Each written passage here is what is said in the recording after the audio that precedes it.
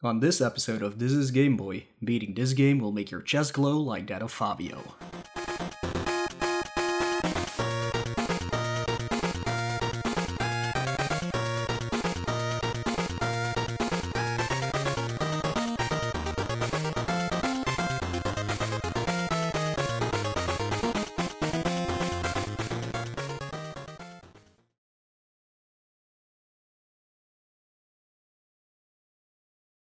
Well, welcome everyone to what episode is this? That's right there in the notes, episode 10, but sure. Oh, look, I had to scroll up.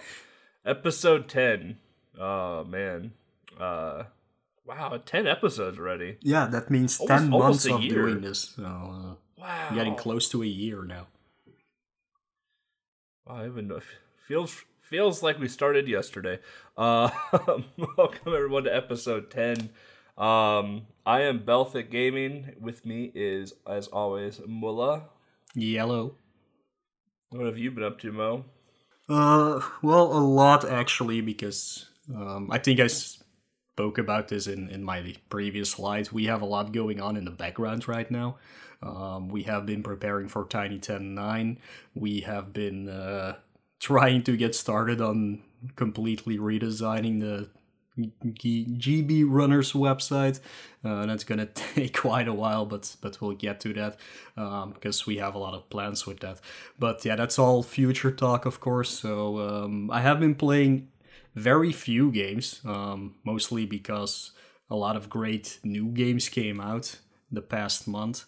One of them being the Resident Evil 2 remake, which I've been playing for quite a while. I beat Leon A, went to Claire B, so I got the quote-unquote complete story done. But there's so much left, like the DLC already came out, which is free, by the way, which is really cool. There's still a lot of trophies I have to get, which requires you to get an S ranking on the hardcore difficulty. So that's gonna take quite some time for me to get through.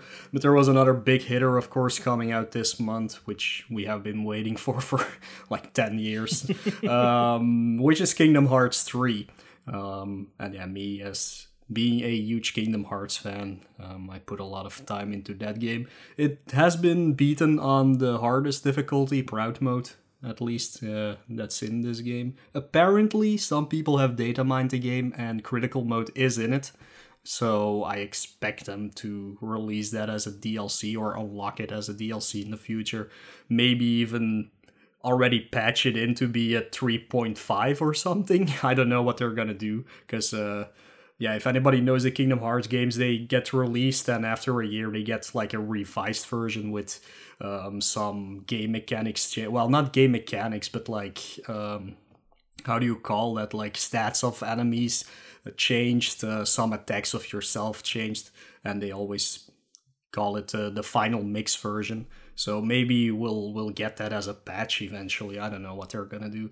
But yeah, finish the storyline. I am almost done completing the game, which basically consists of you doing a lot of stupid mini games.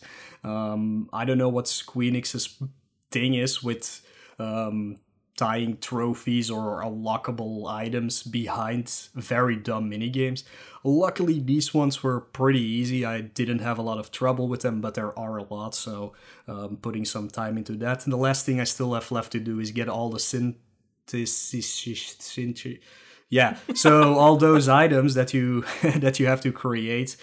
So I have to go hunt down a few more items to make those, but then I'm completely done with that game. So yeah, looking forward to that. What can I say about Kingdom Hearts 3? Actually, this is my least favorite in the entire series.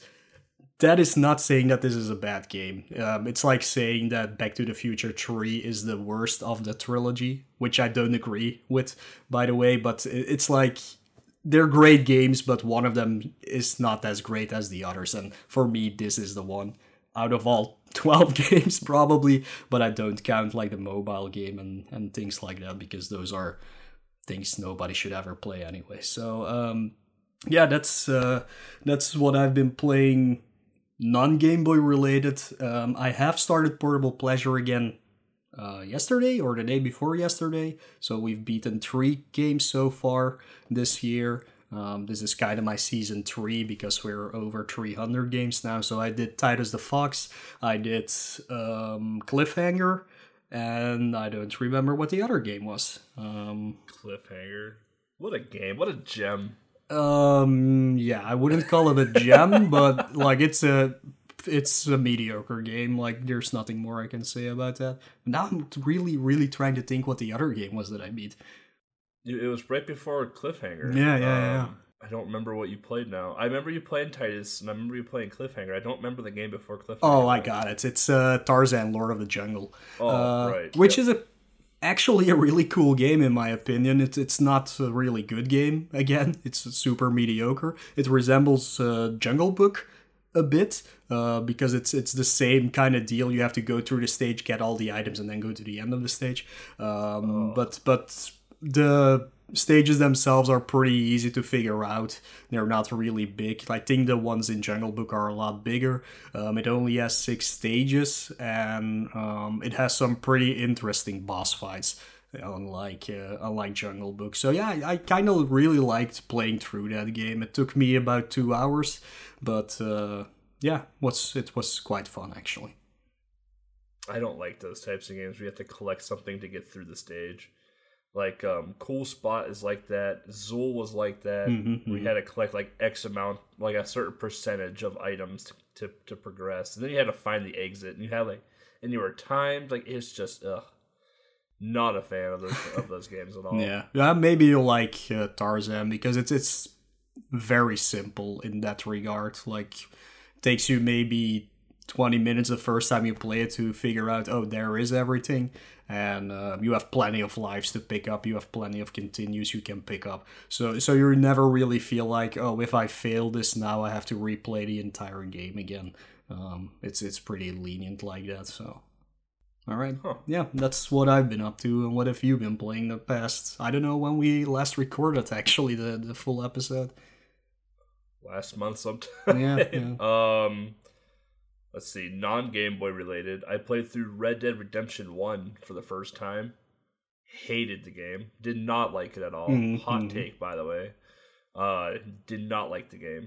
Thought it was slow. Thought it was just repetitious. I just didn't find it enjoyable. Red Dead 2, however, is a fantastic game. Played Doom 2016, the newest Doom that came out, in hopes that Eternal comes out this year. Again, not that good of a Doom game. Like, I'd rather play Doom on the SNES or something.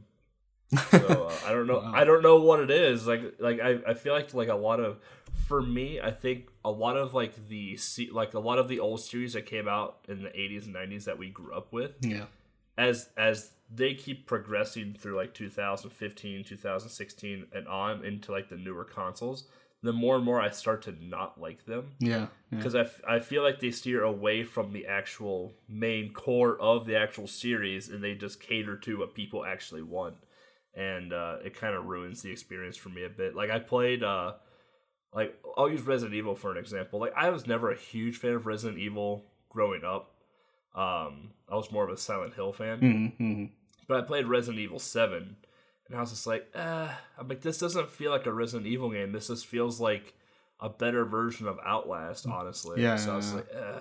You know, I was like, No, I know. agree with that. Like, Resident Evil 7 did revive the series, because the engine they made, they also used for Resident Evil 2 remake right now. But it's not first-person perspective. It's the third-person perspective over the shoulder from Resident Evil 4, of course.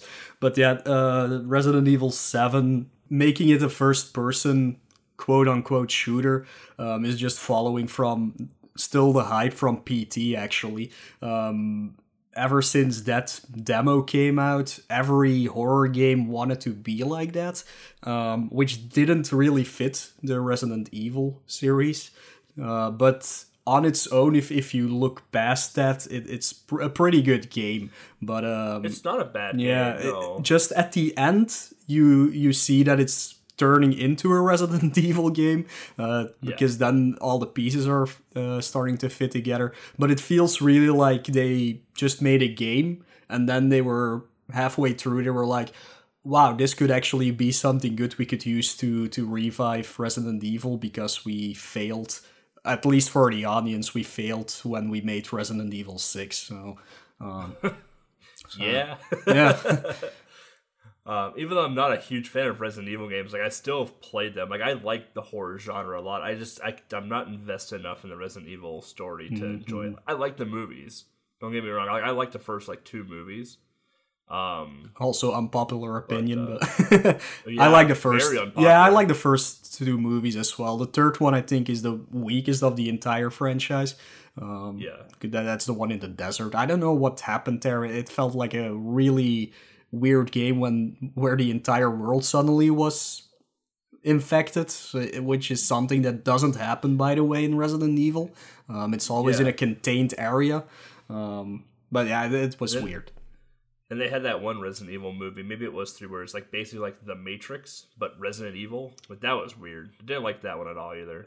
The second one is with Nemesis. That's the one in actual Raccoon City. That one I like because it's a really, really, really good action movie.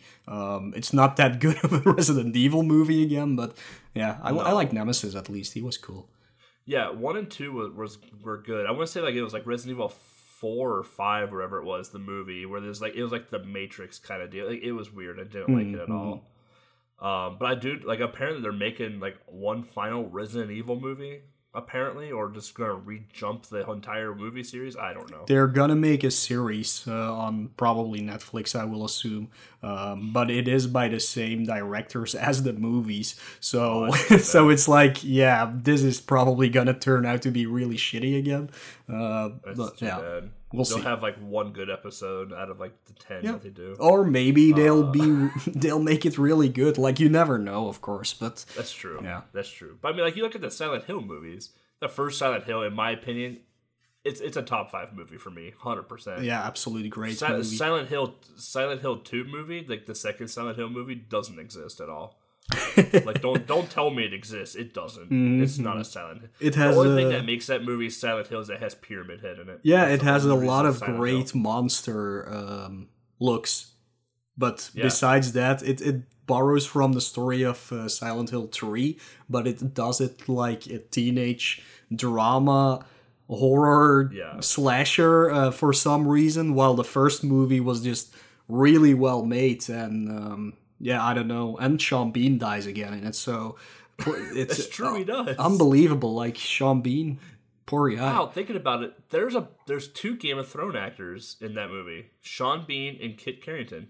Yeah, I didn't watch that, so I have no idea who that second person is, but yeah. He's Jon Snow. Oh, okay, yeah. I know the name and I know how he looks, but I have no idea who or what he is.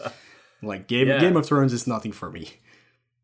Really? I thought you'd like that show. No, I am absolutely not a fan of like medieval fantasy things, which is kind of weird to say because I do love like the early Final Fantasy games, which is basically the same, but I do not like watching movies or series about it. Like Lord of the Rings, great movies for sure, but if we did not went to see them in school, which is also really weird that we did that. But if we did not do that, I would have never in my life seen those movies because I really do not care about the genre.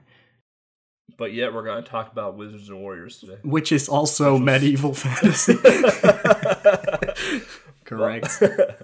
Outside of that, like I have a huge backlog still that I need to play through for non-Game Boy variety games. But in terms of Game Boy, I've done 8 games this year already.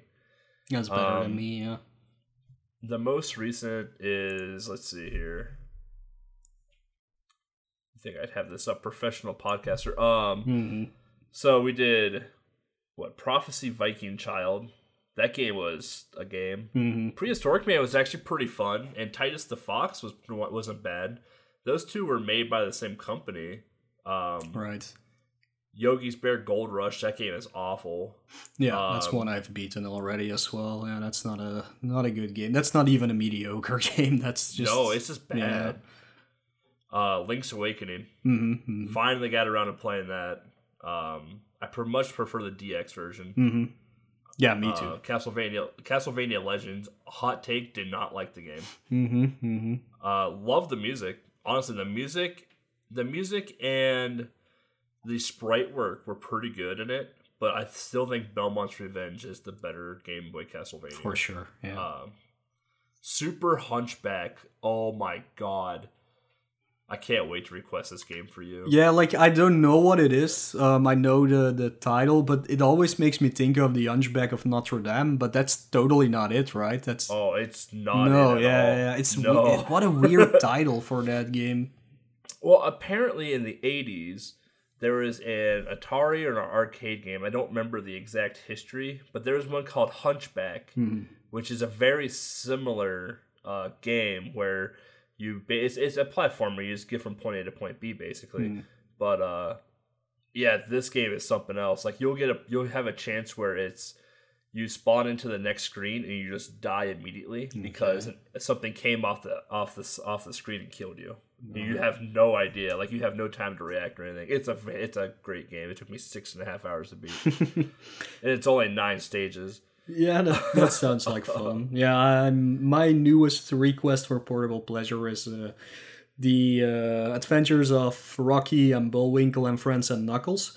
That's not a bad game. It's weird. It's like, it's definitely not a good game. Definitely not. No, I wouldn't. Not a good game. I wouldn't even call it a mediocre game either. But it's also like not. Ren and Stimpy. Yeah. But yeah, Ren and Stimpy. I think Ren and Stimpy is actually worse, but easier to play. This one, you really have to know the stages, or you're not gonna go anywhere.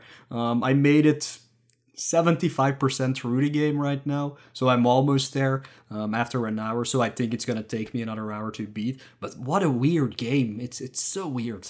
Yeah, I've played the Super Nintendo version of Rocky and Bullwinkle. I haven't played the Game Boy version yet, so I'm very curious to see if this Rocky and Bullwinkle compares to the NES version or the Super Nintendo version. Very curious. Yeah, I have no idea. I've never played them. I do know, or I could be mixing this up with the Super Nintendo version.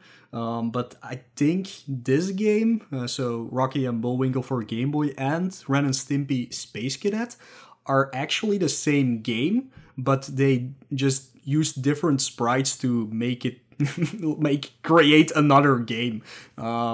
So I think it's the Game Boy one, but it might be the Super Nintendo one as well. But it's a weird story behind that. That's fantastic if that's the case. That's yeah, like for Bugs Bunny, the whole Bugs Bunny thing, everybody knows it. Crazy Castle is Mickey Mouse there, and it's Woody Woodpecker there. There you can actually see, look, it's the same game, but it's with just the enemy sprites are different. But for these two games, like, everything is different, like the backgrounds are different and things like that. But if you put them side by side, you actually have to do the exact same things in both games. So it's so weird that they did that. Could you imagine just submitting the you know how they do like those 2 games, 1 controller type deal at the GPs now? Yeah.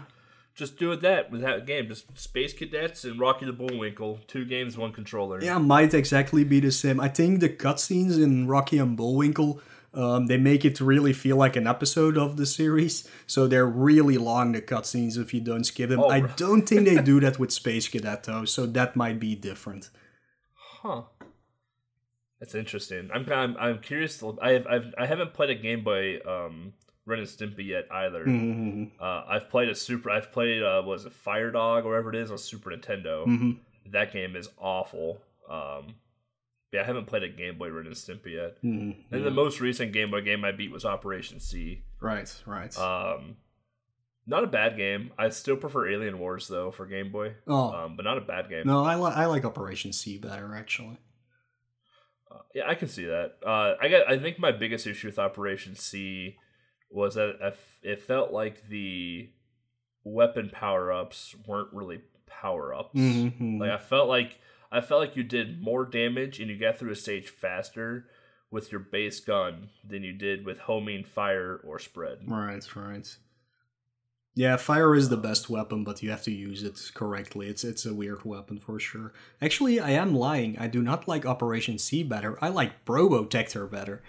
You would. I really do. I don't know. I like the robot sprite more than I don't know what the guys' names are in Contra. Frank and Melvin. I don't know. I don't remember. Yeah, I don't know my Contra lore very well. Yeah. But yeah, I like the robot a lot. I don't know why. Yeah, I mean, outside of that, I got a few games accepted into a couple marathons. RGL's Retrothon, I got Fist of the North Star Game Boy. Yeah. If you thought Shaq Fu was a very, very deep fighting game, you'll love Fist of the North Star. Oh, man. I don't know how I'm going to commentate that run yet. I still have no idea, but I got Fist of the North Star in for Game Boy. And I got Titus the Fox hard category into Retrothon as well too. So kind of cool. Like I literally just learned Titus the Fox in a day and already got into a marathon. So that's kind of interesting. Yeah. And I submitted Shaq Fu Game Boy to is it like Fighty Fists Marathon in April? I think it was. So Fighty Fists. It's something like that. Yeah, it's a marathon only for fighting games. That's of all platforms. Yeah. So I submitted Shaq Fu Game Boy because one of the organizers reached out to me. And then GDQ submissions opened today, the day that we're recording. Open today, so I need to get my submission videos ready for like Squidlet, Titus the Fox, and Shaq Fu for SGDQ. Yeah, getting Game Boy and GDQ is a thing. Getting Game Boy into GDQ is one thing. Getting an indie game from GB Jam into GDQ, it's gotta be another. Yeah. Well, I mean, it's on PC, so maybe they'll take it. Maybe, yeah. Oh, man. So, yeah, speaking of that old medieval fantasy stuff, that's a good segue into what we're going to be discussing today, I guess, on the podcast, huh? Yeah, we're doing... Actually, pretty much one of my favorite games on Game Boy, but... it's top 10 for me. But that doesn't mean we're going to talk about a great game on Game Boy. Oh, man. The game we're talking about is Wizards and Warriors Chapter X, Fortress of Fear. Yeah. It's a game. So when we come back, we'll give you some overview and the plot and everything else. So stay tuned. Listen to this banger from Dave Weiss.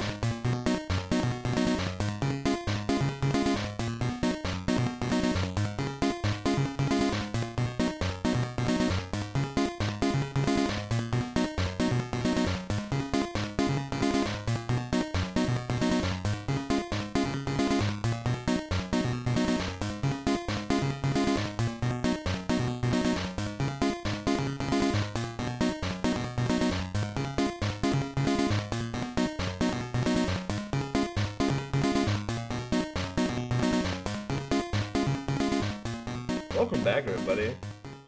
Hope you enjoyed that song of whatever our amazing producer Lakes chose. There's not that many songs to choose from for this game, so yeah. There's 7. Yeah, okay. Yeah.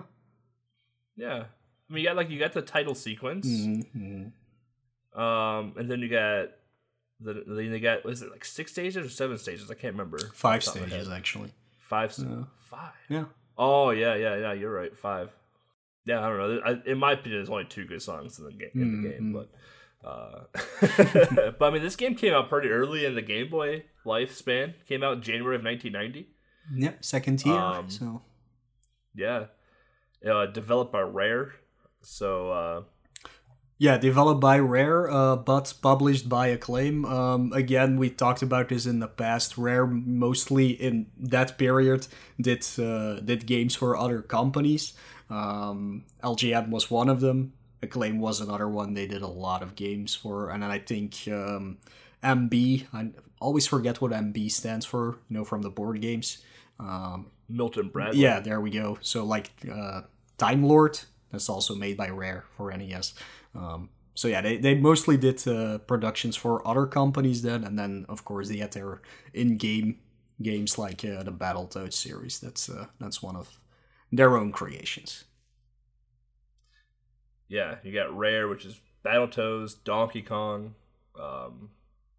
Rare has made some damn good games. Yeah. In the past.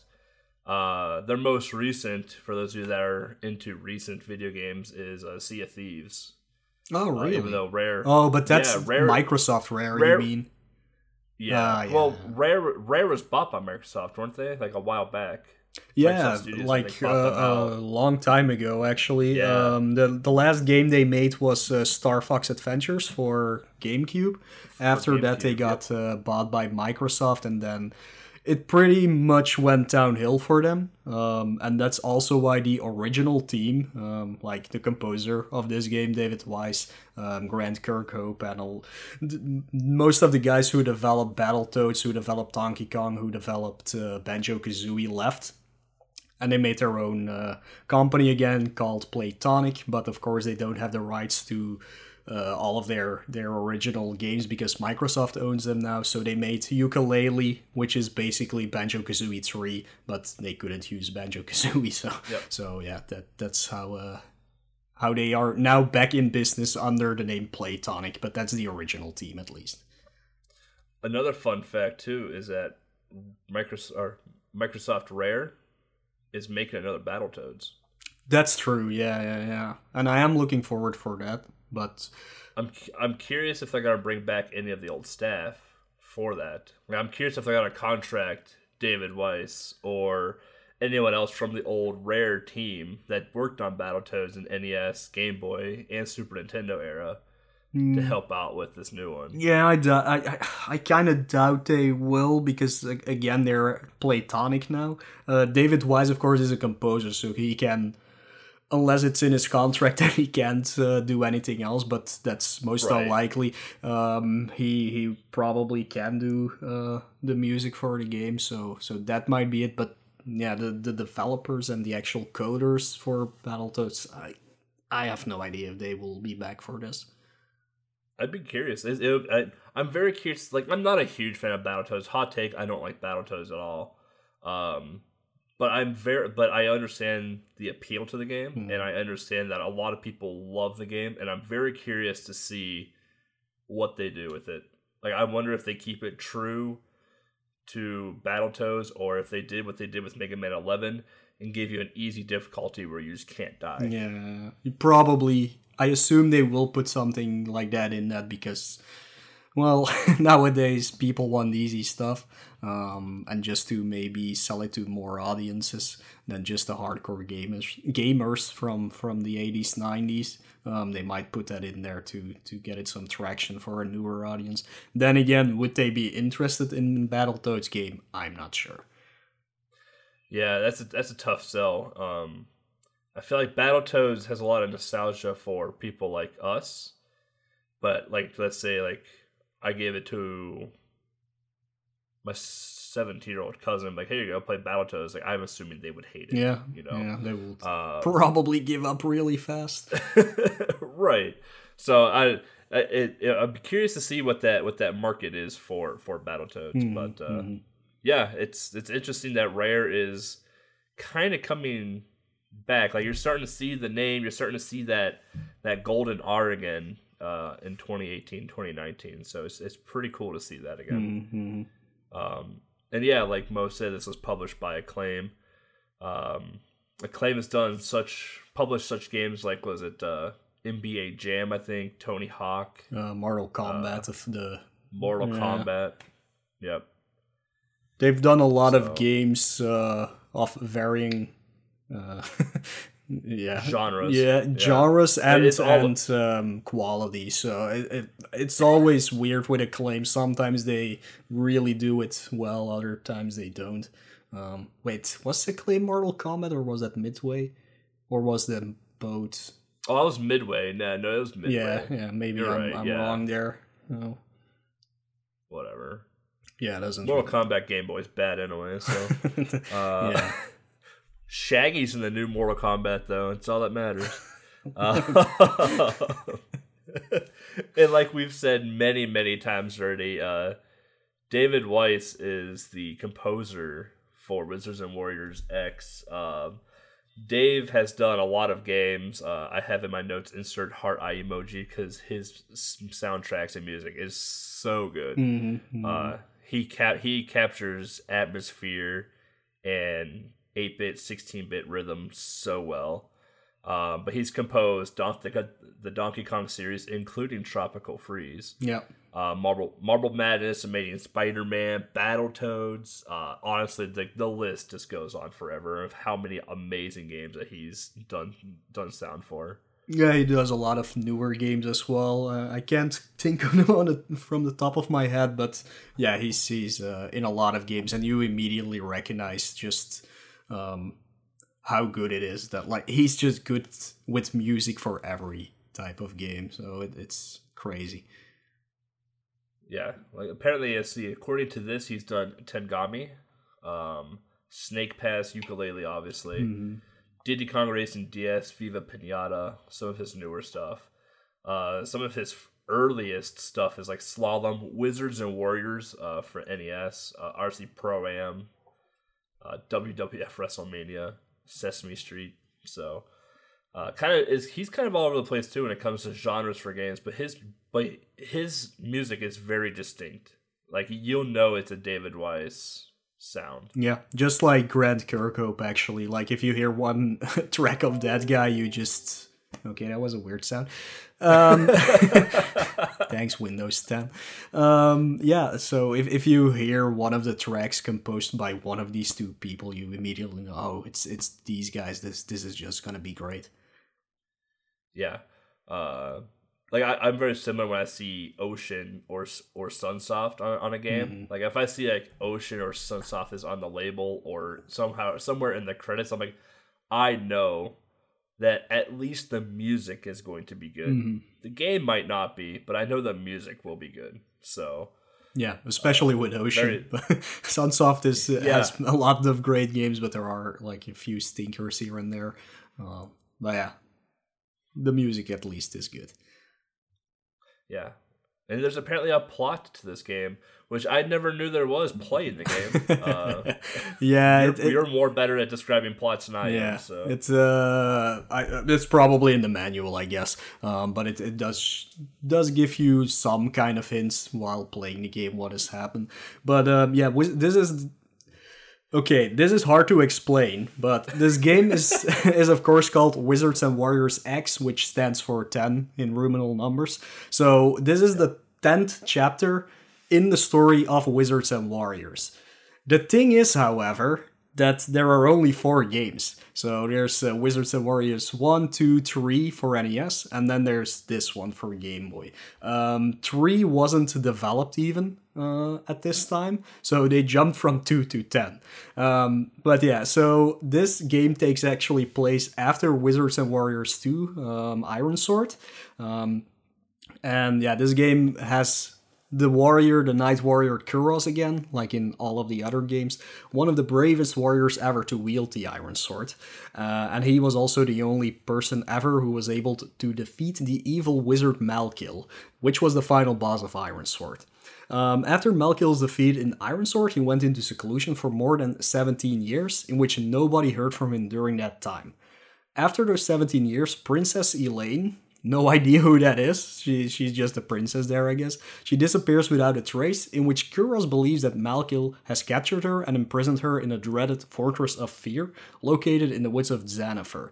Kuros then ventures into the Fortress of Fear to stop Malkil from furthering his evil plans. However, many people have gone inside the Fortress of Fear, but none of them survived. Which makes sense, because, oh boy, Fortress of Fear. It is definitely a Fortress of Fear for sure. Yeah, pressing left, you should be scared in the game. Like, you know you're in for a quality hard game when the first stage is just riddled with pits, and you're allowed to go left and or right at the very start of the game. Like if you go left, there's a bunch of power ups. However, getting to said power-ups, you have to do some extreme precise platforming. to get like a 1-up, I think it is, which Yeah. are extremely important in this game. Because there's no continues, if I remember correctly. Like once you game over, you're done. You get to start the game all over again. Absolutely. And like if you ask me what the genre is for this, like it's a platformer. It's an action platformer, but it is a precision action platformer. The game is very unforgiving on jumps. Even if you hit the edge of a platform where it looks like you should have landed, you'll fall through the platform and die. It's one of those types of games. And at the same time, you also have enemies and other obstacles in these pits jumping between the platforms. So you have to understand timing and actions, and it's a nightmare, honestly.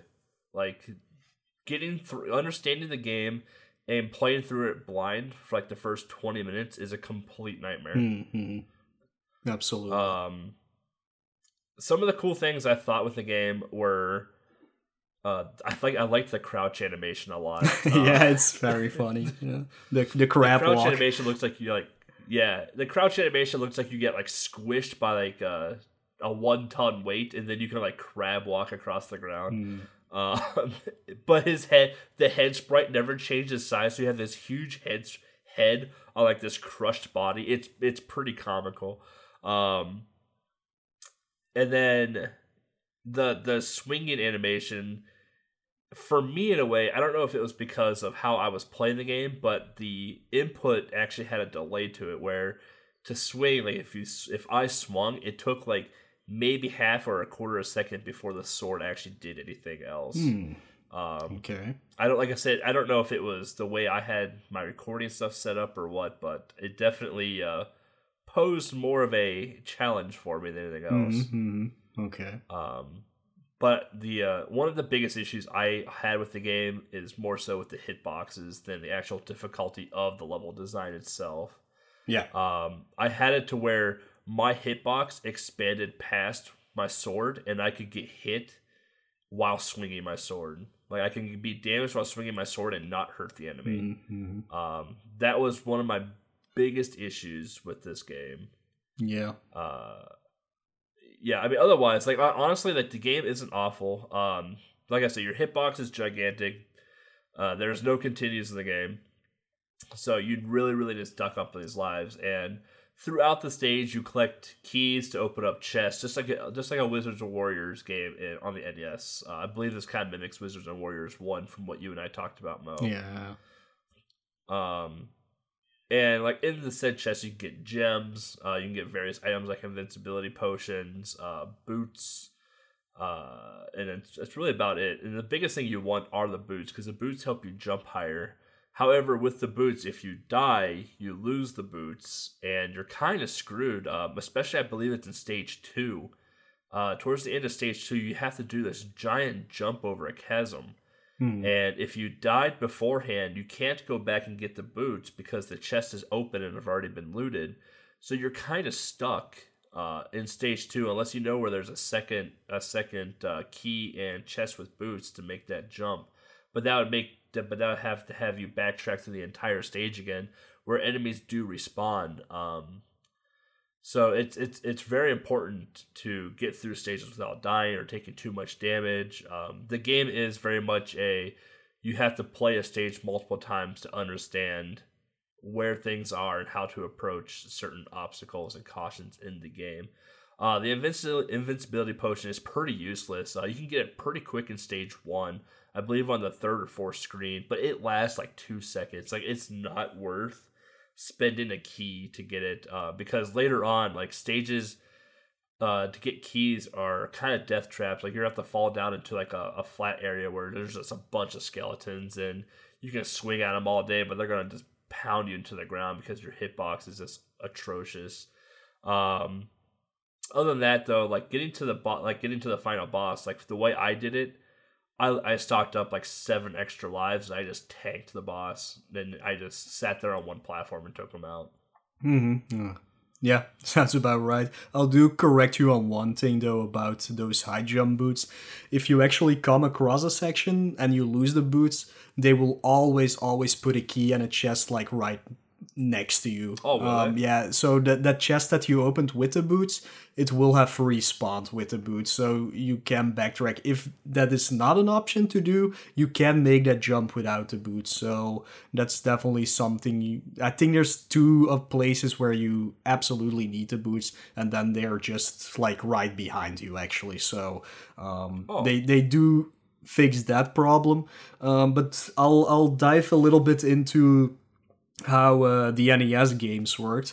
If you look at the first game, yes, it requires you to get keys, but there's 3 color keys. You always have them, and you can open the corresponding boxes that need those keys, and you will always have them throughout the same stage. A second thing in the first game is you have unlimited continues, so you can keep replaying well, not even replaying the level, because it actually saves your progress through the stage, so you always start from where you actually died, except for during boss fights. If there is like a hallway before a boss fight, you always have to redo that. But yeah, that's the only unforgiven thing about the first Wizards and Warriors game.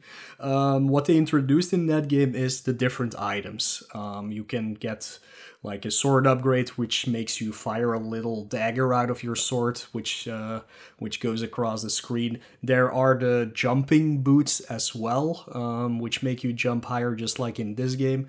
And the second thing that they do is that you can fall from higher distances without actually getting hurt, because that is also a thing that happens in this game. If you fall from too high, you will see that your sprite starts doing a falling animation, like he's being knocked down on the ground, and you will take damage if you fall. And the height... I forgot all about that. Yeah, and the height in the Game Boy version for that thing to happen is really, really short. It's like maybe 10 pixels and you already start doing that. So what you really want is those boots, for sure. Luckily, there's a lot of them in the game, so that's not a problem. But you have to get keys, and keys are a one-use item. You can also only have 9 keys, but you will never reach that, so don't worry about that. You'll never max out on keys. Never. The gems in the NES version, in the first game, are actually used to exit the stage. You need a certain amount of them to exit the stage. In this game, they're used as a credit thing to gain extra life, so if you got 10 of them, you get an extra life.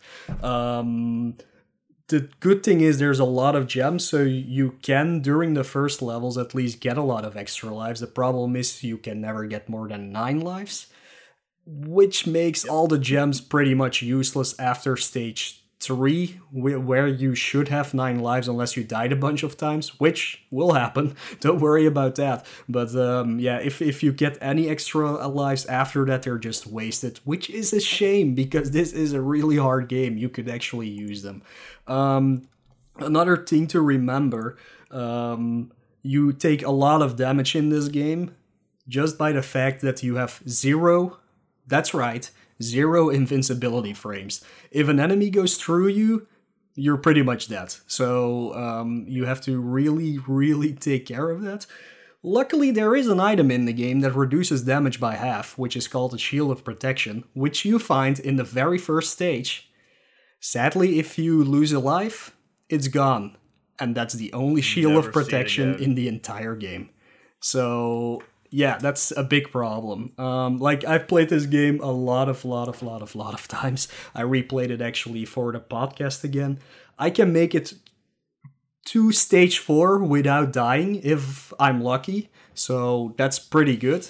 But stage 4 and 5 are relentless, so you're gonna lose that Shield of Protection very soon. What else is in this game for power-ups? There's a lot of secrets. Yeah. In this game, a lot of times, if you guys remember, Super Mario Brothers 1 for NES, right? You can jump on top of the screen and run across the ceiling, and then jump over a wall, and you have the warp pipes. Oh, that's all fine and good. It's all super fun. This game rewards you for doing something very similar. Mm-hmm. So, in between screens in the first stage, you have to ride up these elevators. And you can jump over the walls where these elevators are, and you'll actually go into a screen where there are gems there is a one up. It looks like a voodoo doll, if I remember right. It's a little Kuros statuette, actually. From the front, like a little knight. Yeah, it's a doll looking type deal. Yeah, and you grab one of them. That's one of your one ups, and you can just jump back over and just progress to the stage. Like there's a lot of that throughout this game. Yeah. And it also rewards you because I can vividly remember, like in stage 2 or 3, I believe it is, you can jump on top of a wall and walk across it to avoid this just gauntlet of hallway nonsense with spiders and everything else too. So like if it's like, oh, are you going to be adventurous and try and jump up here? And it says, yeah, go ahead. You know what? And if you can get up there, here's your reward. You don't have to go through this gauntlet, or here's some one ups, or here's some credits, here's whatever else. I will say that's one cool thing I do like about this game. I like when games do that. It's like, okay, you want to go out of bounds, here's your reward for doing so. Yeah. But yeah, like I was saying, the first NES game, very easy, to be honest, just because it's so forgiving with dying. Like, you will never lose your items when you die, or even game over. So you always feel like as strong as you can be at the point where you should be. Whereas in this game, once you lose a life, you just lose all your upgrades, basically, and your normal self again. If you look at the second game, Iron Sword, they ramped up the difficulty for that game. There's only 3 continues. There's enemies flying towards you from everywhere. All the bosses have very hard patterns to get used to. It's a very hard game compared to the first one, and for some reason they thought it would be a really good idea for the first Game Boy game, the third in their series, or what they say the 10th, to make it even more ridiculously hard. So I don't know where that came from, but yeah, they did it anyways. And what they did is, like a lot of Game Boy ports this is not a port, of course, this is its own game. The sprites are huge. Like, they resemble the NES graphics, which is cool because it gives it this distinct look. It really ties into the other games, and it's really well done. But you have so little room to maneuver your guy to just get past the enemies, which makes the game so hard. Luckily, the boss fights in this game are even easier than in the first NES game, except for the last guy if you don't know his pattern, but if you have enough lives, that's really not an issue because you can just get through him. But having enough lives to get there is basically the problem. But all bosses in this game have this one spot you can stand in where you pretty much for 75% of the time cannot get hit, or you just have to jump one time or duck one time and they can't hit you. So that's at least the one forgiving thing in this game. My favorite boss in the game was the skull boss, where after you've defeated the skull and it opens its mouth, you have to jump into its mouth. Yeah. Yeah, that's a thing that a lot of people get stuck on because it's a very distinct pattern you have to follow, but it's actually a really easy pattern. He closes his mouth, immediately opens it up again, closes it again, waits for like a second, then opens it again, and then waits, and that's the time you have to jump. But if you jump at any other time than that, you just fall into the pit and, well, bye lives. Yeah. Oh man, I think I was watching. Who was I watching? Maybe it was John or it was you. Just struggle on that skull boss. Like one of you just kept jumping at it. I'm like, you have to wait. Yeah, no, it's probably not me because this is a game I had since I was a kid, so I was used to that one. Yeah, probably John. Yeah, I can imagine. Man, it was comical. Like it took me like a couple of like minutes to realize, like, oh, this is what you need to do. It's like I may have lost like 1 or 2 lives just learning, but I definitely lost a bunch of lives trying to jump to the mouth because my precision jumping is pretty awful. That's my most standout boss. Like that one is just comical to watch new people try to encounter. Yeah, because you think like, oh, I have to kill this thing in order for the stage to end. No, you just jump in its mouth and it's done. Yeah, the other other bosses in this game. There's this huge bat because every game needs a bat, of course. The second boss is that skull, which isn't really a boss, but yeah, it's just jump into its mouth. Yeah. The third boss is actually the skull head. That's the big skull head that you have to fight. Yep. The fourth boss is, I think, supposed to be a griffin, but it looks like some overgrown bird. Could be a hawk or something. And then you have to, of course, fight Malcolm himself. I almost said Malcolm, but I don't know. Malcolm in the middle. Yeah. You have to fight that guy. What's his name again? I don't remember. Oh, come on. He doesn't get older, right? Is it in the notes? Yeah, no, that's not in the notes. I just I don't remember. Thought of that. He's that guy that doesn't age, I believe. It's like Will Smith. Well, that's different. This guy really doesn't age. But yeah, whatever. Yeah, I can't remember his name, but yeah, the cover art though is kind of fun for this. It's I if I had to describe it, it's a like late 80s, early 90s realistic comic drawing of Fabio stabbing an orc or some sort of like serpent type demon. Yeah. It reminds me a lot of a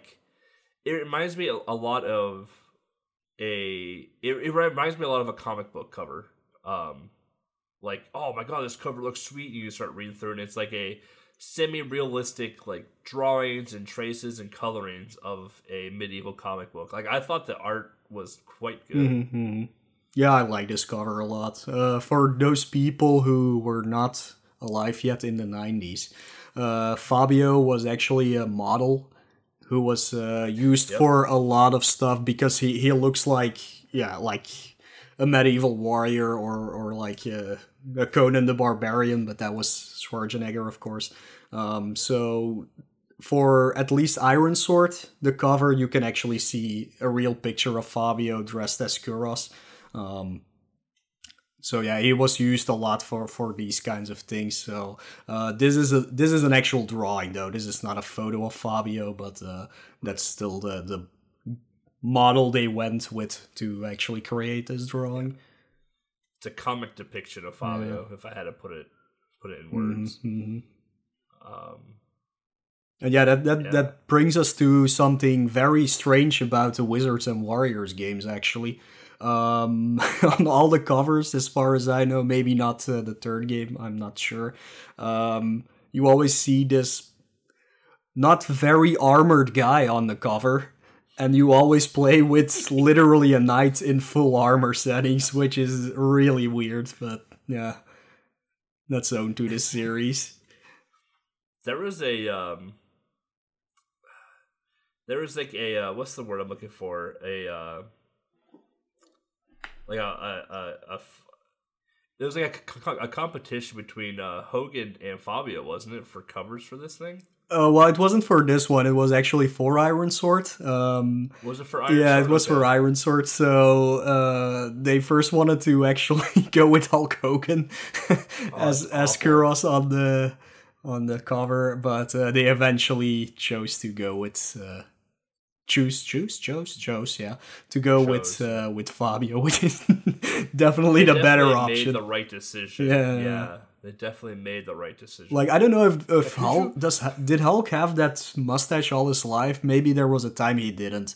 Then it maybe would have made sense, but the late 80s, early 90s, man, Hulkamania ran wild. He had that mustache or that goatee or whatever. Yeah, I thought so, yeah. Yeah.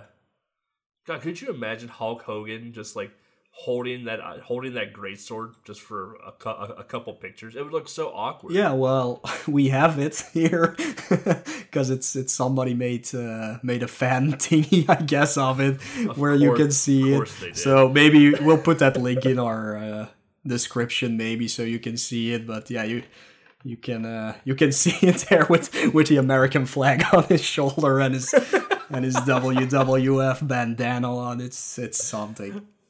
That's fantastic, actually. Oh, man. Yeah, it's great.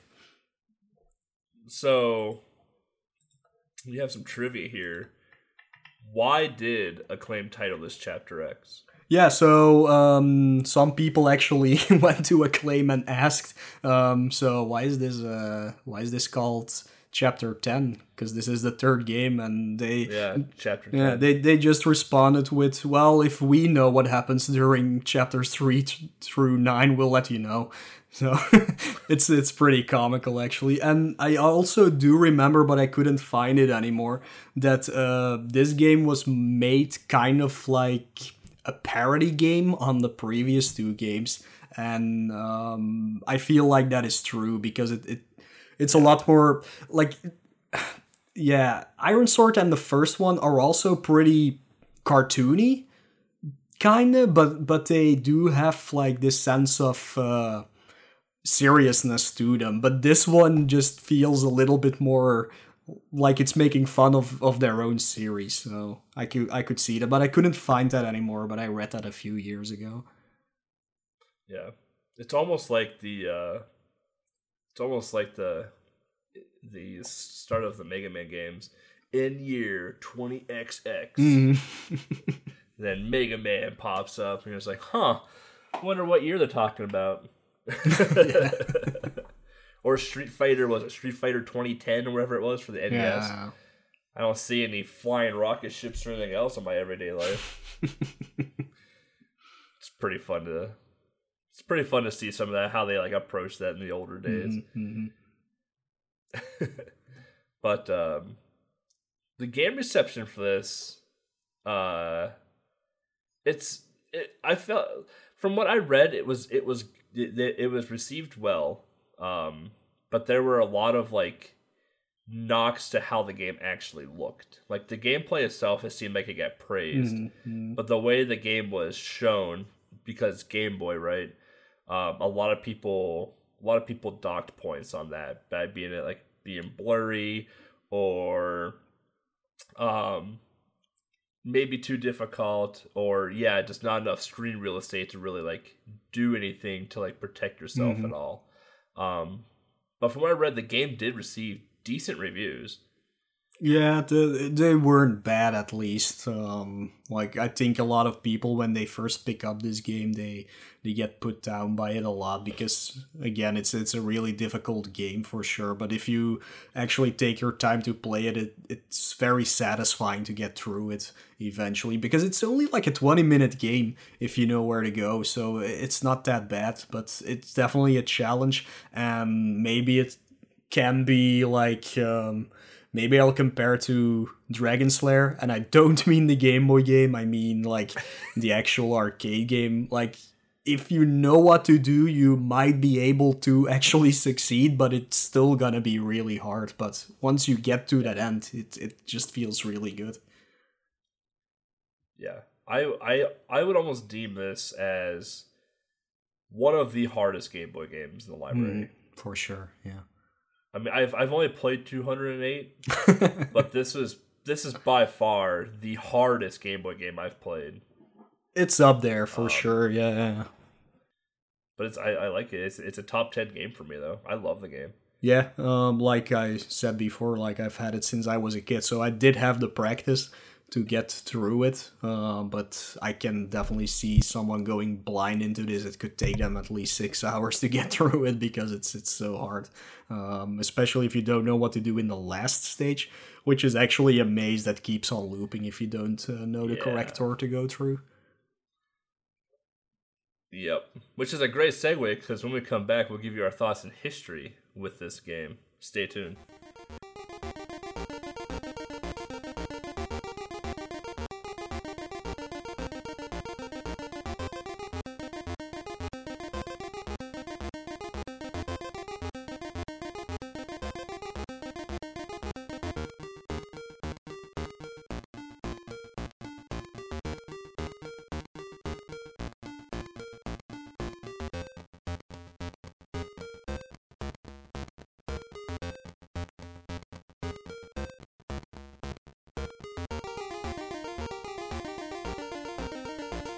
All right, welcome back, everybody. So yeah, Mo, you said you've had this since you were a kid. Yeah, this is I guess there's your history. So this is one of those games that I bought on the flea market back then. Like my budget wasn't very big during that time. Like I had a Super Nintendo and I had the Game Boy by then. So usually when I went to a flea market, I picked up some games there because they were pretty cheap. They were sold by not so kosher people, I would say. So they always had good prices. You had to be careful as well because sometimes they were bootlegs. But yeah, most of the time they were just fine. They just came without any boxes or anything. It was just a game. So, but you can get them for like $10 or something. So that was pretty cool. And this was one of those that I picked up because it looked amazing on the cover. Like it just spoke to me, even though I'm not into medieval things. But it looked like a cool game. And when I played it, I was like, what have I gotten myself into? This is literally unplayable. So it took me quite a while to get used to it. I remember taking it with me in the 5th and 6th grade of elementary school. One year we had a week where we went into like a forest camp, I guess you can call it, but like there were pets and everything. And the other year you went to the ocean. So I took it with me there, and that's when I actually beat it. So that was really cool. Like just in one of the hours that we had free time, I actually beat it. So I was pretty proud of myself. So yeah, I didn't really touch the game anymore. I may have played it a few times just for fun's sakes, and then I had to do it for portable pleasure, which was one of the very first games I actually did because I knew it myself. Yeah, I beat it in 40 minutes or something, so I still had that knowledge of the game with me. And yeah, I always really, really liked this game, even though it was hard. But when I let my other friends play that game, they just couldn't even get past the gate of the first stage. So yeah, that was always fun to see that I was actually really good at this. Yeah, that's pretty much my history with it, actually. nice. Yeah, I didn't know that they made a Wizards and Warriors game on Game Boy until Game Boy Adventure. I want to say that I was looking at your playthrough list on Google Sheets, and I saw that you have played Wizards and Warriors X, and I was like, huh, there's a Wizards and Warriors game on Game Boy. So I decided to find a cart on eBay, and I think I paid like $10 or $15 for the cart. Back when retro prices, weren't crazy. And I got the cart, and I was like, "Oh, the cover looks cool." And I'm like, "All right, we're gonna play this for Game Boy Adventure." It was like game 70 or 71 or something like that. And so pretty early on in my challenge, and I put it in, and the first level just beat me up for like 10 minutes. I'm like, "Oh, this game is hard." Because I play games like Kung Fu Master and like Donkey Kong Land, like not hard games at all. And then yeah, Wizards and Warriors, man, it just tore me apart. But I eventually did beat the game. It took me about 3 hours blind to beat the entire game in one sitting.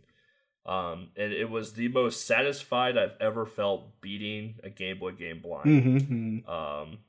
Because it's just so unforgiving and difficult. But yeah, so like after playing them, I was like, wow, this game is actually really good. With it being super hard, because I have a thing where like if a game is unforgiving, I start to dock it points because it's just being unforgiving for the sake of being unforgiving. But I've played Wizards and Warriors 1 before on NES. Like I had that when I was a kid. And I remember playing that and beating that as a kid as well. So like I remember playing Wizards and Warriors. I'm like, oh, okay, I can kind of associate some of the Wizards and Warriors aspects to that game a little bit. And it's like Wizards and Warriors 1 from I remember was kind of tough as a kid. I don't know what it's like as an adult. I haven't played it in 20 some years now. But so I was like, Wizards and Warriors is a great series. I wish they made more of them. And I kind of tied it all together. But so the unforgiving factors, like I kind of like pushed that to a side because that's how those games were kind of meant to be. I felt like so. I never made that be a frustration point for me versus like some of the future games I play where it's like this game is literally just unplayable for the sake of being unplayable. Like a person just wanted a quick $50 and make children angry. But yeah, no, I would say like this game is a top 10 Game Boy game for me. Whenever people ask me like what recommendations would you make to play a Game Boy game, like, well, what do you want easy? Do you want hard? What type of game you're looking for? But most of the time, like Wizards and Warriors will pop up, be like, hey, like it's a hard game, but like it's satisfying to play. Like you should try Wizards and Warriors X for Game Boy if you're looking for a really good Game Boy game. My Trip World is up there too, but we know how much Mo likes Trip World, so. But that's basically that's my history and most of my thoughts for the game. I'd really outside of being a very hard game, I honestly don't have many issues with this. If you've played Wizards and Warriors on NES, expect that on the Game Boy. Like expect that same degree of difficulty and unfairness on the Game Boy. Like they didn't tone it down at all, which is what I respect a lot about the game. Yeah, absolutely. Like, I don't know, I've only played the first on NES and the second one. I think I've beaten both of them. The third one is more of like a Castlevania 2 style kind of deal, I believe, where you have a hub where you go to different areas. I might be wrong, but it looks more like that kind of game at least. Yeah, I've never played 3. Yeah, I think I checked it out while I was... while researching this podcast, and I played it for like 10 minutes and I was like, I have actually no idea where to go in this game, so I put it aside. And for the first game I soft locked it again like always. In the NES version, you get an item called Boots of Levitation, and if you hold up you float in the air. Which is something you can use to like do a double jump out of. But a way to easily defeat bosses in that game is by sticking to the left side and hovering upwards. And that is an area where bosses can't hit you, so you can just take them down without getting hit yourself. The only downside of it is that after each boss a treasure spawns, which you have to pick up to end the stage. And for some reason, sometimes the game spawns that thing outside of the game screen, and then you're just stuck in there forever. You're stuck. You know? So that always happens to me because I always try to go for that cheating way of getting through that game, and it's always on the last. Well, not the last stage because there you can't do that, but the second to last stage every single time. So yeah, I didn't finish it. Yeah, indeed, that's the bad part of it, and it's really easy to avoid because that boss is a skeleton that starts as a really tiny one but gets bigger every time you defeat him, and at the end he splits into like 6 ghosts. So afterwards you could just go to the right, kill the ghost, and you would be fine, but for some reason I always be like spam attack, and then I'm like, I did it again. Oh man. And then the very small speedrun focus that we have here. Mm-hmm.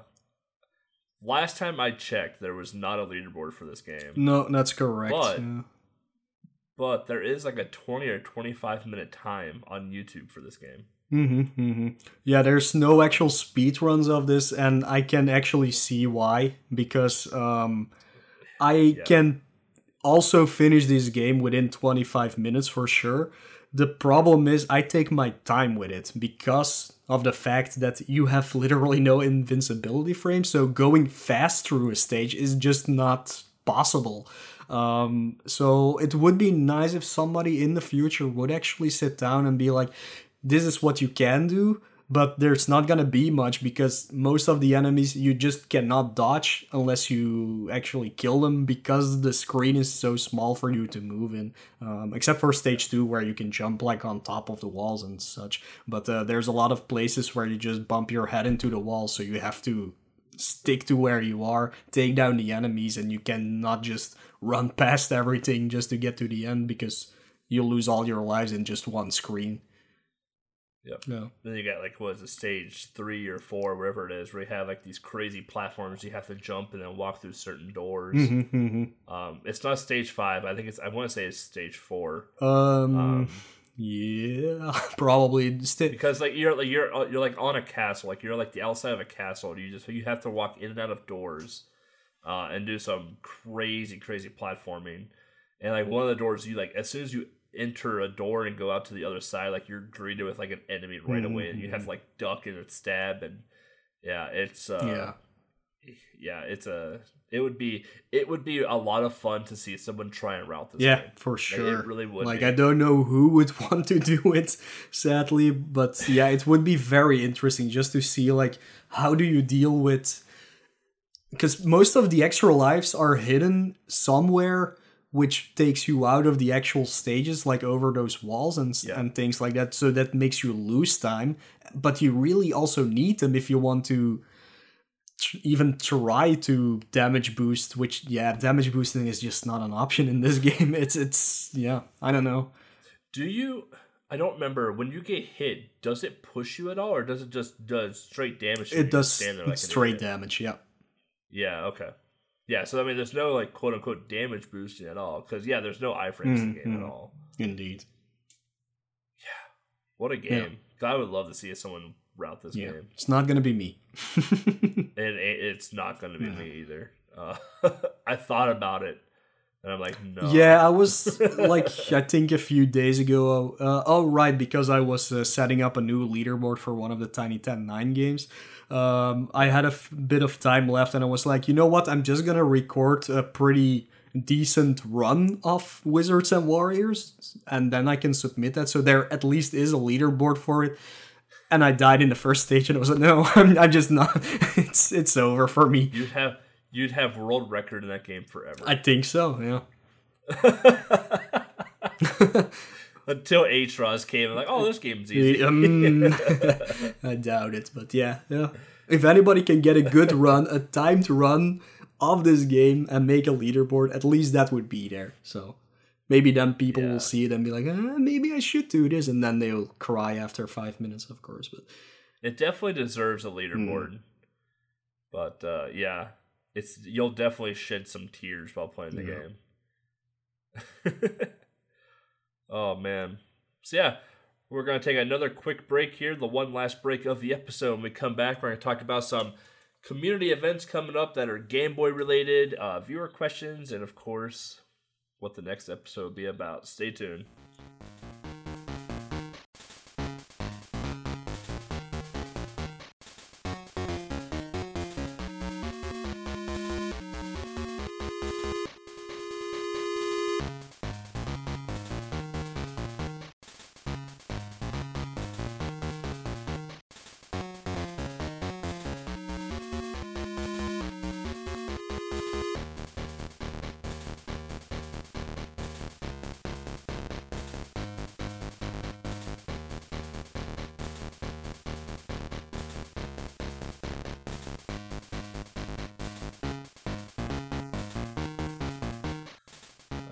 Welcome back, everybody. So we got some community events coming up here. Yeah, it's been a while. As of fine. Yeah, we had a little bit of a stale time there. It's because of the holidays and it's winter. And, so as of today, as we are talking right now in this recording, Summer Games Done Quick 2019 submissions are open. So if you are wanting or planning to submit a game, run a game at Summer Games Done Quick, which will be in Bloomington, Minnesota again this year. They haven't announced a hotel, but I would assume it's probably going to be at the Doubletree again. That was a pretty sweet hotel. Get your submissions in. I'll be submitting, like I said, Squidlet, Shaq Fu Game Boy. Really hoping Shaq Fu gets in. And Titus the Fox hard category. So hopefully we get one of those 3 games in. Hopefully not all 3, but maybe one of them. And then we had the Tiny 10 Remix 2 announced. Yeah, just before we recorded this. Right before we recorded this. I had another thing to do. So Tiny 10 Remix 2 happening on the 30th of March, which is basically a best of previous Tiny 10s. Like it picks one game out of each previous Tiny 10. There's 10 games in total, all 10 games are full games. Of course, there haven't been 10 Tiny Tens yet, so there's some that have 2 games from different ones. In a year, however, they will have 10 Tiny Tens to pick from. So at the end of this year, so the next Tiny Ten remix will actually have 10 games from 10 different Tiny Tens. This is hosted by RGL TV. So Enemy, who you might or might not know, depends on if you're just a podcast listener or actually in the community, of course, is hosting it together with Infinite Mystery, basically, but Infinite Mystery will also be running. I'm probably gonna run because apparently I did last year and I had no recollection of that. So, this is my chance to actually participate in these because I'm not involved in it, because I literally did all the work already and they're just picking up the leftovers to make a marathon. It's always fun. And it's nice to get people a little bit more hyped for the actual Tiny 10. So Tiny 10 9 will be coming up. We're not gonna say the date just yet because next episode will come out. Well, we will release it right after we've done the Tiny 10 9 announcement, and that will be on March 16th that we're gonna do it. So there's a little overlap between the remix and the normal one, but you'll have plenty of time for Tiny 10 9 to practice, so that won't be an issue at all. I'd say most people probably doing the remixes have already done those games in previous Tiny Tens in a way. So I haven't decided if I'm going to remix 2. Like, I saw Looney Tunes in there, and I was just like, I have bad memories of Looney Tunes and Tiny 10 2. Me too, but like, I won Tiny 10 2, and I still despise that game. Like, Elmer Fudd is the worst for sure. Yeah, but now that I do recollect last Tiny 10 remix, they had Avenging Spirit in it, which is a game I really dread, and what I thought was gonna happen happened to be. I got stuck in that game for way too long. I got really mad. I almost quit just because of it, but I pushed through, luckily, and I still came in third. I have no idea how I did that, but yeah, everything went wrong for me there. I was on pace for 3rd place, and then Super Mario Land 2 happened. And we all know how much I like that game. Yeah. And Wario's Castle put me from 3rd place to 5th place. Yeah, I'll go over the list real quick for Tiny 10 Tiny 10 Remix 2. So we start with Bubble Ghost, go into Rotland, the Japanese version, then Looney Tunes for Game Boy, Battle Unit Zeot, T-Rex, Miracle Adventures of E-Sparks, Ninja Spirit, Teenage Mutant Ninja Turtles Fall of the Foot Clan, Kirby's Dream Land, and finishing with Gargoyle Law. Gargoyle Quest. Yeah, Gargoyle. Yeah. I'm really glad they put Gargoyle's Quest full game in there. I'm really, really happy they did that. Like, it's only it's a half-hour run if you learn how to speedrun it. But it's such a good game. Like, I felt like when you put it into Tiny 10 5, I think it was, you did half of the game. You did half of the game, and I was like, man, after I played it and then got to there, I'm like, I want to play the rest of this game. Like, I kind of wished that it was full game in Tiny 10 5, but I understand why you didn't do it. Yeah, it's always because of the time constraints, of course. Yeah. But man, it's such a good game. Top 10 game for me again too. Yeah, we did an entire podcast. Well, it was on the second game mostly, but we also talked about the first. Gargoyle's Quest 2. Yeah. We talked about the first just as well, so that's true. Basically. Yeah. It was a Gargoyle podcast episode, basically. But yeah, like Mo said, we'll be revealing Tiny 10 9 March 16th, 1 p.m. Eastern, I believe. Yeah. On the Monochrome City Twitch channel. So yeah. And then right now we have a Kirby's Dream Land tournament happening, which is it's a thing. We've just pretty much finished up round 1 matches this weekend. And I'll be doing my round 2 match tomorrow. So I had a D-Rust a little bit last night. and my D-Rusts were not good. So I don't expect to. I don't foresee myself doing too well in this tournament. But yeah, we have a Kirby's Dream Land tournament, best of 3 double elimination tournament happening right now. Those are being broadcasted on Speed Gaming. So definitely want to check those out. There's been some pretty damn good races though, honestly. It's been pretty fun to watch some of the new runners go at it.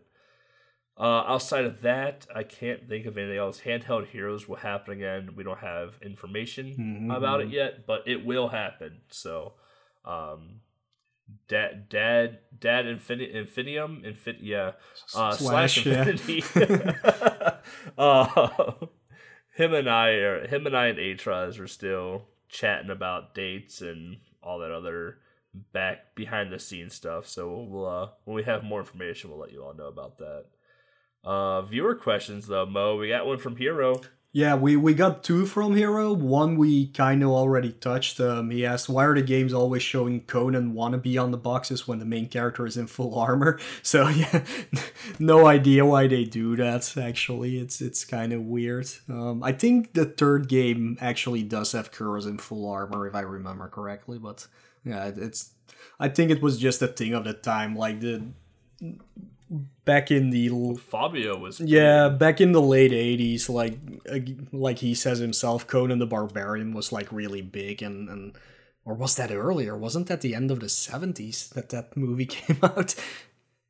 Anyways, people... Wizards and Warriors 3 cover's weird. Yeah, anyways, at that time, a lot of people liked those muscular guys on covers of everything, so they probably went with that just because it's appealed to a bigger audience, so... Yeah, and the second question is, why do you say Wizards and Warriors 10 and I say X when reading the title? That... I don't know, like... I mostly say X as well, actually, for this game, but it is the ruminal number 10, so 10. It's supposed to be Chapter 10, of course, but it's kind of like Mega Man X. Like, a lot of people, when that came out, thought it was Mega Man 10, but then it was actually his name, X. So it just depends, I guess, on if you know how the ruminal numbers work or not, which... little segue from that, maybe. I was watching ESA Winter, which is probably over by now, so you can't watch that anymore. And the announcer said, like, I have no idea what ruminal numbers are, and I was like, what? How? So you've been playing Final Fantasy X for the past 10, what? Like, how can you, like, that, I don't know, for me, that's common knowledge, ruminal numbers, but... Yeah, I mean, I felt like room and numbers were well before anything else. Yeah, no, I don't know. Yeah, I have no idea. It was really weird. There were a lot of weird but yeah, I say X as well too. I also call it Wizards and Warriors X. Like I'll maybe say Wizards and Warriors 10, but it's me not thinking about it at all. Yeah, it doesn't feel correct either to say it. Yeah. Wizards and Warriors 10 doesn't feel good. Like, you would never say Final Fantasy X, you would say Final Fantasy 10, but for Wizards and Warriors, the X makes it sound more medieval, maybe? I don't know. Ooh. Yeah, maybe it's something in the brain that just... Yeah, I don't know. Yeah, I have no idea. But yeah, that's cool. All the viewer questions for this episode, at least, because a lot of people have never played this game before. Probably have never heard of this game before. Yeah. But yeah, if you guys have thoughts and suggestions from listening to the podcast, please, leave a comment in SoundCloud or whatever podcast thing that you're listening to. We have a Discord. Please feel free to join. It's pretty quiet. We're pretty quiet. We'll mess around every once in a while, but we'll tell you like what an upcoming episode is about, whether it be a light or a co-op episode. There you can place questions. You can talk in the general. We have a lot of friendly people, a lot of cool people in the Discord that just like to talk about video games in general. Yeah, just come hang out. It's a good time. It's fun. Yeah, sometimes we make a dumb joke that nobody understands. Like, basically, this podcast, but in chat form, then. Yeah. Yeah. It's basically just a bunch of true lie animated gifs, and only Mo and I laugh at them. Yeah. Nobody even reacts to us anymore. It's like, yo, these guys are at it again. But yeah, no. Let's see here. What else we got going on? We have that Patreon. I know we have a Patreon. Yeah. If you do like this podcast and you want to support us, feel free to become a patron. We only have 2 tiers, the $1 tier and the $5 tier. If you want to give more, of course, you feel free to. You're not restricted to that, but we only have bonuses for those tiers. Like they let you be able to actually see our episode notes. For the highest tier, you can actually vote for listener selected episodes. We only have 1 patron so far, so we haven't even done a listener selected episode because it's pointless at this point, of course. But yeah, if there's more people, we will definitely do that. Like if we have 5 of them, that's definitely an option. And we have our first Patreon goal, which is $20 a month, and that will enable us to actually do live recordings of these episodes a lot more, because we've only done that once so far. Where does the money go to? SoundCloud hosting, website hosting. We do want to ask our teammate Man Over Mars to make better artwork for the podcast, but yeah, it's his job, so of course we want to pay him for it. And we also finally want to start paying Legs, because she's been doing this for free. She learned how to edit podcasts, how to use the audio software, even using video software for an upcoming thing that you will most likely see. But yeah, it would be nice to have something to give to her as well for actually doing that on her free time. So that's where your money goes. Yeah. And she's done a fantastic job. Definitely. In all 10 plus episodes of This Is Game Boy. So. Yeah, 19, I guess. 9 lights and 10 full ones so far. Yeah. Pushing out content, rolling deep. So yeah, where can they find you, Mo? You can find me on Twitch, YouTube, and Twitter. That's always /Moele. That's MOELLEUH. Yeah, you can find me at Belthic Gaming on Twitch, Twitter. YouTube is just YouTube right now. I still need to hit a couple more subs to get the personalized branding URL. Mm-hmm. But you bet that'll be Belthic Gaming as well once that time comes. Give it like a month or so. And then yeah, you can. I am Belthic Gaming in Discord. Man, yep. Just holding it down, aren't I? Just so consistent. And then obviously you can find our wonderful producer Legs, Sprinty Legs on Twitch. I think it's Sprinty Legs or just Legs on YouTube. I'm gonna assume it's Sprinty Legs on YouTube. Let's just be real on that one. And then she is Legs in our Discord as well. So.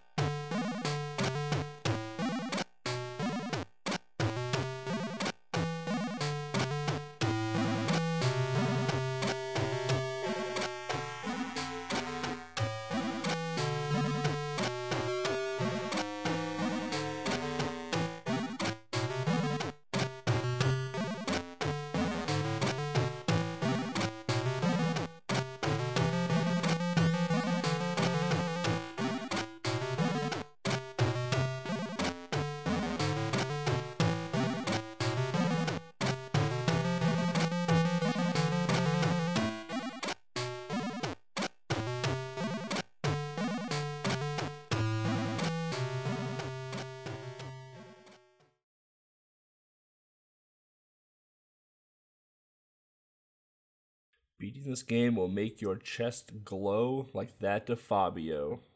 I like that it rhymes.